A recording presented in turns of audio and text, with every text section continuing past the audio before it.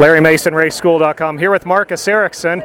I'm sure really looking forward to this weekend here at Long Beach, because in September it did not go the way you wanted it.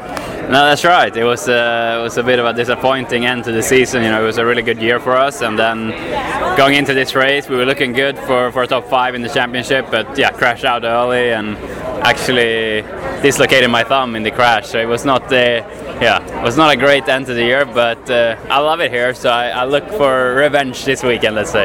Very good. So what have you done in the off season to really focus on coming back strong and getting back to your winning ways again? I think, working with my engineer Brad Goldberg and the core group on the 8 car, we've been putting in a lot of hours in the off season to try and analyze and understand our strengths and weaknesses from last year. We had, like I said, a really strong season, running in the top 5 in the championship, and most of it winning 2 races. So, it was a good year, but we obviously want to step it up even more. So we've been focusing on trying to get the car a bit more to my liking for qualifying.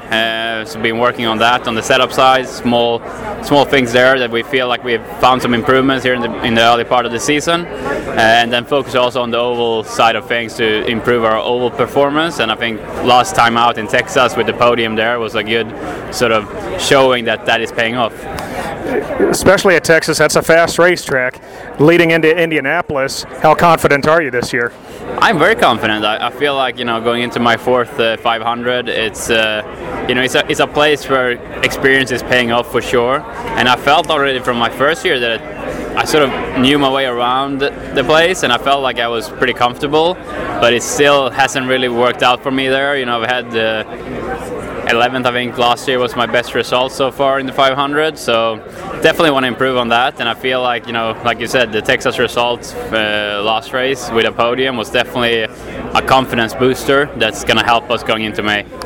You have a lot of tools in your shed to work with, especially with your team, Chip Ganassi Racing, right? So how do some of the personnel, like Dario or Scott Pruitt or anybody, even your teammates, how does that help you when you try to focus on a setup to go really fast there at Indy? We have, some of the best in our team, like you said, with Dario there as a sort of person to always bounce ideas off. It's very important for me since I'm still, quite new to American racing, and he's been a huge help for me. But also, my teammates with Scott and Alex and Jimmy and TK for the 500 as well. It's definitely an all-star lineup. So that's something that's definitely helping me to be able to learn from my teammates and help me become my best version of myself.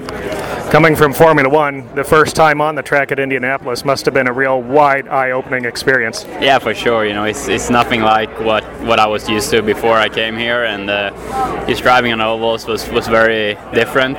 But I loved it from the get-go. Really, I loved the challenge of oval racing, and the speeds and the way you have to drive and the way you have to work with the car. I think it's a great challenge that I really enjoy. We wish you the best of luck, not only here at Long Beach, but at Indianapolis and for the rest of the season. Thank you so much. Thank you.